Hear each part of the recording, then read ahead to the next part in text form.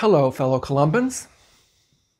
Every year, Lent begins with reminders about how we tend to go astray from the ways of God as we recommit ourselves to living as people made in God's image.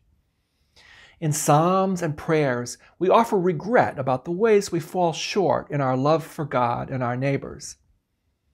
Recently, I joined with parishioners in our Lenten study group in turning from thoughts about living at a distance from God to a psalm that reminds us of God's determination to be close to us, even when we seem to drift away.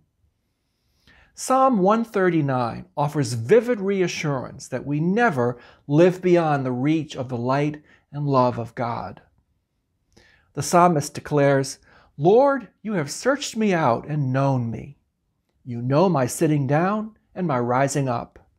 You discern my thoughts from afar. You trace my journeys and my resting places, and are acquainted with all my ways. I will thank you because I am marvelously made. Your works are wonderful, and I know it well." This psalm is precious to me as a reminder that no matter how far my thoughts and actions seem to take me away from God, and no matter how small or futile or flawed my life might sometimes seem to me, God never ceases to embrace me as a precious part of creation. As our group talked about what these verses mean to us, a few members mentioned the book The Runaway Bunny by Margaret Wise Brown. This beloved children's story seems to be inspired by Psalm 139. As you may know, it tells of an independent-minded rabbit who resolves to get far away from his mother, and his mother's determination to find him and keep him close. "If you run after me," the bunny says, "I will become a fish, and I will swim away from you." His mother replies, "If you become a fish, I will become a fisherman, and I will fish for you." "If you become a fisherman," says the bunny, "I will become a rock on the mountain, high above you." In that case, his mother says, "I will become a mountain climber, and I will climb to where you are."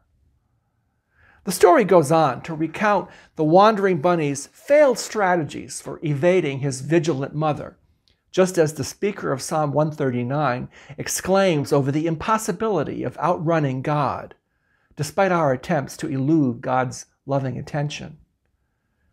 Where can I go then from your spirit? Where can I flee from your presence? If I climb up to heaven, you are there. If I make the grave my bed, you are there also. If I take the wings of the morning and dwell in the uttermost parts of the sea, even there your hand will lead me. While I'd heard of The Runaway Bunny, I never actually read it or thought about how it relates to faith.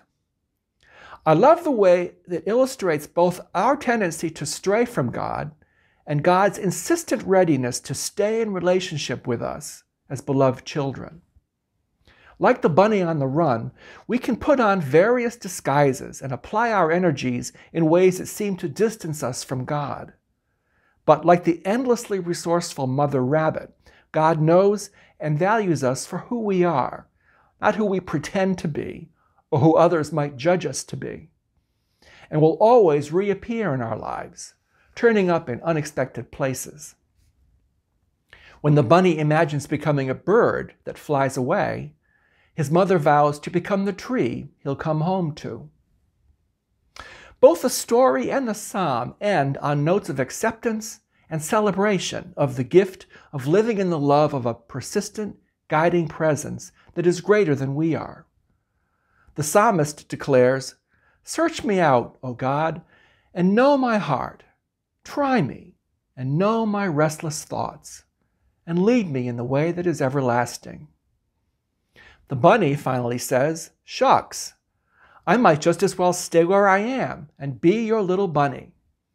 To which his mother replies, without judgment or questions, "Have a carrot."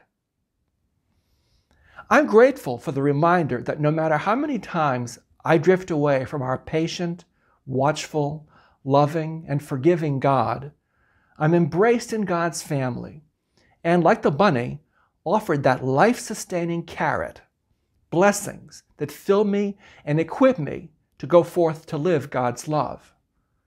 And so for the psalm and for the story and for all the lessons Lent has yet to teach us, thanks be to God.